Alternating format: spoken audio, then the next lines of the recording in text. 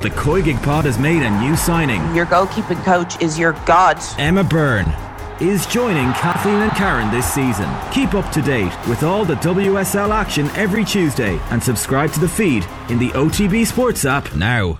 Now you're very welcome back. So we don't talk AFL all that often, but the Premiership Grand Final is on Saturday, 5:30 Irish time. If you're feeling like getting up early, Melbourne Cricket Ground. It's Sydney Swans against Geelong Cats, and there is plenty of Irish interest. Mark O'Connor from Dingle and Zach Toohey, of course, who's a mainstay in the AFL at this stage, are playing for Geelong Cats. Very happy to say Colin Begley with us, Laois footballer, AFL career 06 to 09 with St Kilda and Brisbane Lions, and Laois footballer on his return as well, announced his retirement this year from intercounty football. Colin, thanks for coming on.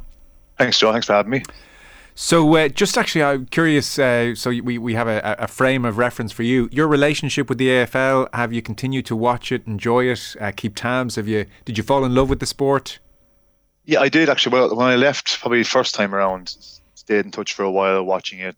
It's probably got a bit easier now with the coverage you get as well the last few years, and there's an AFL app I have as well that I look at. So it's much easier now the last few years to keep in touch with it, and I've kind of fallen in love with it a bit more as well over the last 2 years again, watching it a bit more, and obviously the fact that Zach and Mark have been going so well as well, and Pierce as well. Pierce Hanley obviously retired a few years ago, but he was having a pretty strong career through Brisbane, so it's kept me in touch in some sense. But the AFL final series this year has been one of the most exciting I've seen in a while, so it's been, I suppose, two reasons to keep in touch with it. One, very exciting games, but then Zach's been going so well as well, so it's been really fantastic to watch. Yeah, we had a text in actually before you joined us saying that the semi-final between Hawthorn and Sydney was one of the great sporting spectacles you'll see all year, so it does sound like the knockout stages have been very good.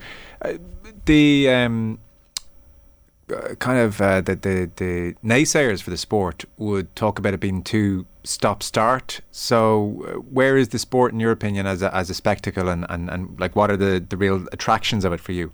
Yeah, to be fair, if you haven't had past experience of the game, or you only watch here and there, I can understand why people would see it maybe as a bit of a scrappy sport, or there are games where it's very much contest heavy. The skill may not look as strong, and even the last number of years, probably the last 2 years, there's probably less accurate delivery and more so playing for territory. I think you'll find that in a lot of games to try and move the ball up into contested areas and put a lot of pressure on. Actually, Sydney and Collingwood Sydney and Geelong are renowned for being the two highest pressure teams, I think, in the comp this year as well. So I can understand that, but they've changed the rules a small bit. I think it was 2 years ago they did a very low scoring season, and they've actually changed the man the mark rule, which means the man the mark has to stop and stand, which allows players to roll on a bit more and move the game a bit faster. I think even a lot of teams are trying to play that more erratic, but more so kind of off the cuff, exciting, fast flowing games to catch teams out. So Collingwood went for 17th there last year to obviously one kick away from being in the grand final, and they were very much playing the fast game. And Geelong, even after their non-success in the last grand final, had to adapt their game, and they've definitely changed to being a much more free-flowing team and trying to play on. So if you follow the games, I think this year would have been a really good year to follow. It's been some good footy, but I can understand people who haven't watched it that much, probably not understanding the goods of it and what it gives. But I think the one thing about it is that even if doesn't look pretty, it does bring up some very close contests and a lot of excitement. So that's one thing I think that can really show off to maybe fans if they're watching the game. It's very exciting the last quarter if it's close. So I've enjoyed it. It's been a really great year. It's interesting to hear you talk about those tactical evolutions in the game, which are happening in all sports. GAA and Premier League has changed beyond all recognition over the last decade. So it's a very different sport to the one you would have played, it sounds like, 06 to 09. I think it's definitely changed. I think that's like even Melbourne, who were last year's winners, I think they were caught out probably trying to play the territory too much and launching the ball into contests when there was probably a few men spare. I remember playing with actually Nigel Lappin, who's an assistant coach for Geelong, and Simon Black and some of these greats in the middle of the field, and they probably looked for a lot more smaller passes into the forward line, lowering the eyes a small bit. So the game has definitely changed, like all games, as you mentioned. Like it's definitely adapting in some way, but from what I saw to now, it's evolving. But it's interesting enough.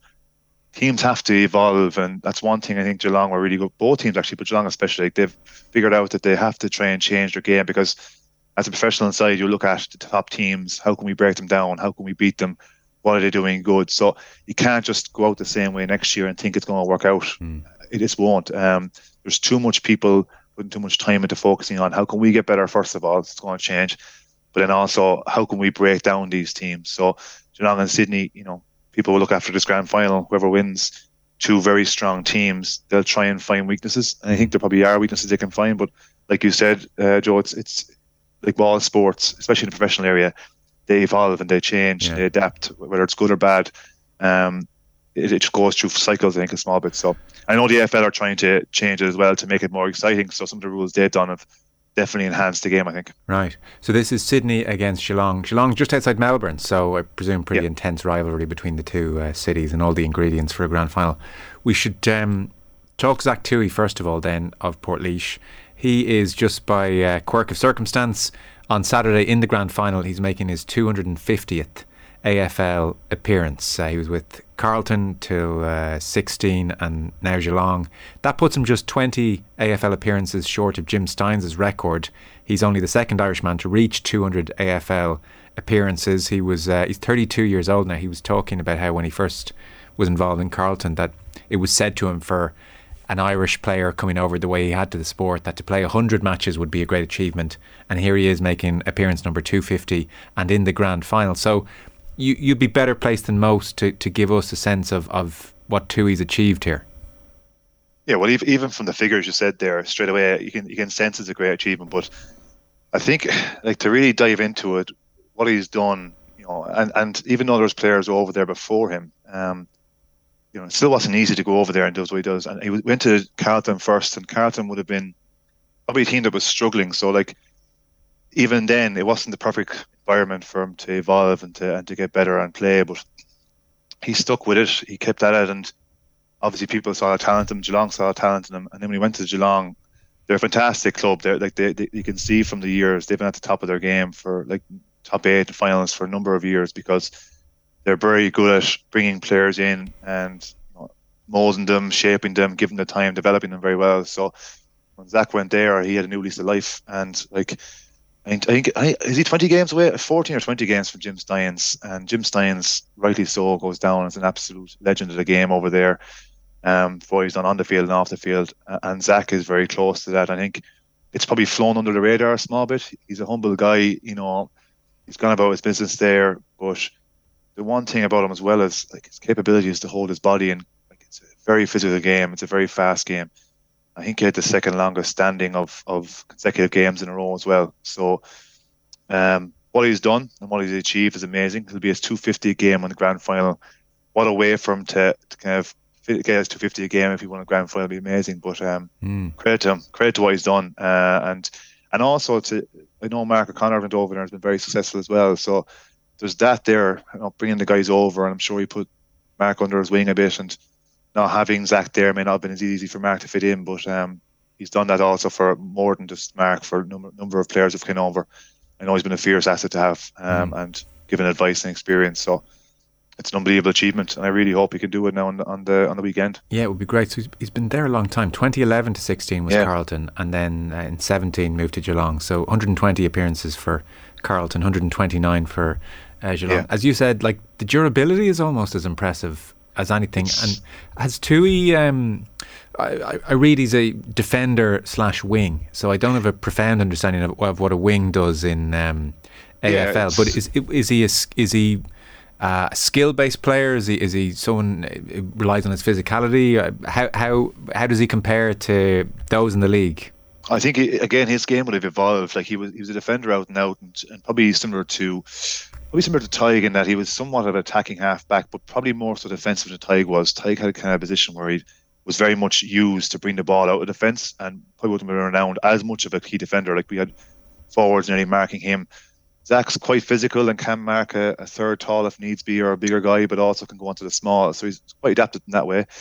But over the last few years, he's actually probably one of the best. He's probably the best kick in the Geelong team, or one of the top 3. He's renowned for that. Very accurate with his foot. Right. Very good skills. So I think the they recognise the capability of putting up in the wing, and his ball use being very clever. He's got a few goals last year as well, and this year too. So, like anything, I think as mentioned before, the game's evolve, but as a player, you have to evolve too. And I think you recognise if you can be both a winger, which is basically, if you imagine 6 forwards, 6 midfielders, and six defenders, the wingers just play along the borderline more. So they get involved in the middle of the field, but they're very much a kind of transition player, bringing the ball from down the wing up into the forwards. So he's really adapted. I would love to have seen him in the middle of the field, actually a bit more on ball, under the ruckman. But Geelong have such a fantastic set of midfielders there already that very hard to get in there. But Mark O'Connor obviously went in there last while too. Was played as a defensive midfielder, which is great to see. Did a great job on Lachie Neal there during the season, which wouldn't be an easy challenge. But so he's adapted his game, and he would be a very skillful player, aggressive too, to be fair to him, to the capacity he needs to be. Not shy of giving it back if he gets it. So, but all these things add up. Like that's why he's made it. It's very hard for one thing to bring you through to such a long AFL career. Yeah. So you need to have a mixture of these things, especially in a top team. You can probably get away with it in a lower side team if you're a good player, but to be a regular on a top team who's been in the finals for a number of years. Yeah. You need to be a quality player in a number of areas. Yeah, he's more than just a jobbing pro keeping his head above water. Yeah, well, he has to be. He wouldn't have. You'd be found out, and I mean that with respect. You have to add value to his team. Chris Scott is probably one of the best, probably the best manager for the last 8 years. Obviously not winning as many grand finals as Richmond, but home and away season have won the most games. So they're obviously a well-functioning team, and Zach was a big cog in that. A big cog. So I know he's achieved pretty high in the best and fairest in a number of years, and he was pretty close to an All-Australian there a few years ago too. Probably hard done by not to get it, but sure that's not the goal for him. But a lot of different assets and a lot of different roles he can play on small, play on tall, or play in the wing and be a runner. But his use of the ball would be seen as elite. So 250 is a very good haul. Like I'm looking through the appearance record, and a couple have managed to get past. Only a couple, mind. Past 400. Like anything 300 or above is very noteworthy. So for him to be in 250, that's not just good for the lad from Ireland. No, that's a very good career. Like especially with injuries and stuff like that as well, that can happen. So like playing 250 games is a good haul for any kind of mainstream top player in the AFL. You get these 400, you get these 300s, but they're all time greats as well, and probably playing for a long time earlier in the career. So they're aspirational ones to achieve. But you look at Ty Kennedy was 197, had a brilliant career. Yeah. Pierce Hanley was, I think, 170 along the lines of that as well. A very good career. So Zach would be seen, in my opinion, as a fantastic career and hugely involved in AFL for the last number of years. So should be very proud of it. Yeah, amazing. You're right, I think, when you say it's passed under the radar. I think everybody's vaguely aware he's out there and he's doing okay, but maybe that landmark of 250 has straightened us up a bit in our seats to realise. Well, I think hopefully it gets a bit of publicity, and obviously it's great to be talking about tonight, but hopefully I think people won't recognise until it happens maybe on the weekend, and if he wins, this will come to light as well. Like I guess Zach's not looking for people to be talking or bouncing around the place about that. He's just going about his goal is to be a brilliant player and to win the grand final. That's his goal. So he wouldn't be looking for people to be giving him all the celebrations about it. But that being said, like get back, I suppose that even happened Tig, I suppose, as well. Tig won the grand final and everything kind of came out, and he came home, won the All-Ireland. So I'm hoping if Zach wins the grand final, he can come home and play for Laois, maybe win All-Ireland as well. That's the way it goes at McKenna. Yeah, so, we'll get you out of retirement as well and reunite the dream team. If he comes back, I might just hop out of retirement. That's if it take me. But it's gone under the radar. It's Laois, Mannion and McCaffrey. It's not that good.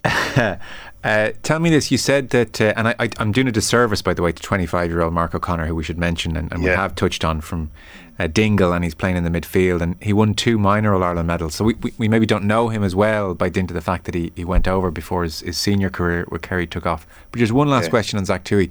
You said he's amongst the best kickers in the team. Again, you could speak to this.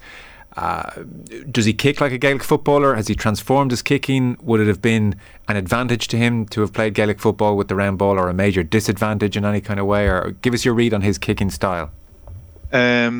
I wouldn't say it was either advantage or disadvantage. No, it's probably. I just think he's he's a skilled kicker, so he's quite a penetrating kick, and he can his decision making on the ball will be quite fast, I would believe. So he can spot probably quite a narrow kick or a short kick or a leading kick quite quickly. Right. So his strike is elite, and his confidence in his kick is quite elite as well. So you've got certain users like in football, in Gaelic football, you have certain users who are seen as good passers of the ball.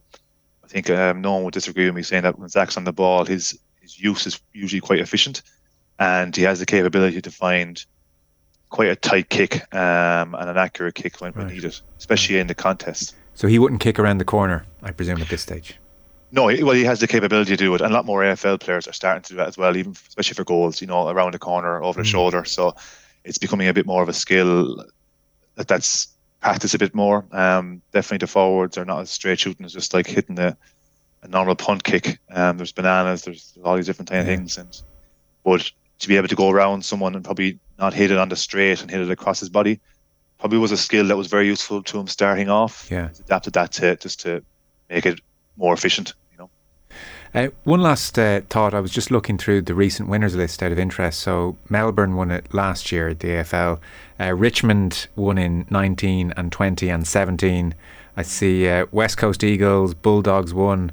Hawthorn did 3 in a row, 2013 to 15. Sydney, Geelong, Collingwood all winning as well. So that's 8 different winners in 12 years. That's quite healthy. That's a we kind of bemoan Dublin dominating too much here a little bit in the football. Any particular reason as to why AFL's managed to do that? Well, they have the draft, which was the initial idea. So the concept was that the lowest team or the last team would get the higher picks in the draft. So the better players coming through on development sides would be going to the lower teams, and if your scouting was good enough and your drafting was good enough, that within a maybe 3, 5, 7 year cycle, whatever it might be, but usually 5 years, I think that you'd have a good enough team to get up to the 8. So it would come in waves. That the lower teams wouldn't stay lower. Now there has been new rules brought in about players being let out for what's it called, where you can actually go and look for trades, to different teams. Free agencies now have been brought in the last number of years, so that allows maybe a team who thinks they're quite close to maybe getting to a grand final or winning it, to maybe get a player traded for some picks and focus on a few years and bring in a defender or bring in a forward they feel they need. So it's been going well the last while, and it's been working. You can see there's obviously good enough spread of winners. The free agency is probably a concern now because you get these Gold Coast maybe and some of maybe some of the lower teams who are getting these draft picks for a number of years, and once they're there for a certain number of years, they can get asked for a trade somewhere else. So the concern is that it could become top teams getting the players back. Now that's not an issue yet, but there is a concern about that. But for now, the draft system seems to be working, and it gives, I suppose, the fans a bit of a thing to drive by. But Melbourne, for example, hadn't won one for a long, long time. Until the drafting, until last year, and the drafting sometimes can be done poorly, and they'll never make it, or they'll go up and down. Carlton had the same issue for a long time as well. They drafted some great players, but just didn't work for them. But it's a good concept. Yes, it's a good structure, because it gives everyone a chance to at least get up there at some stage.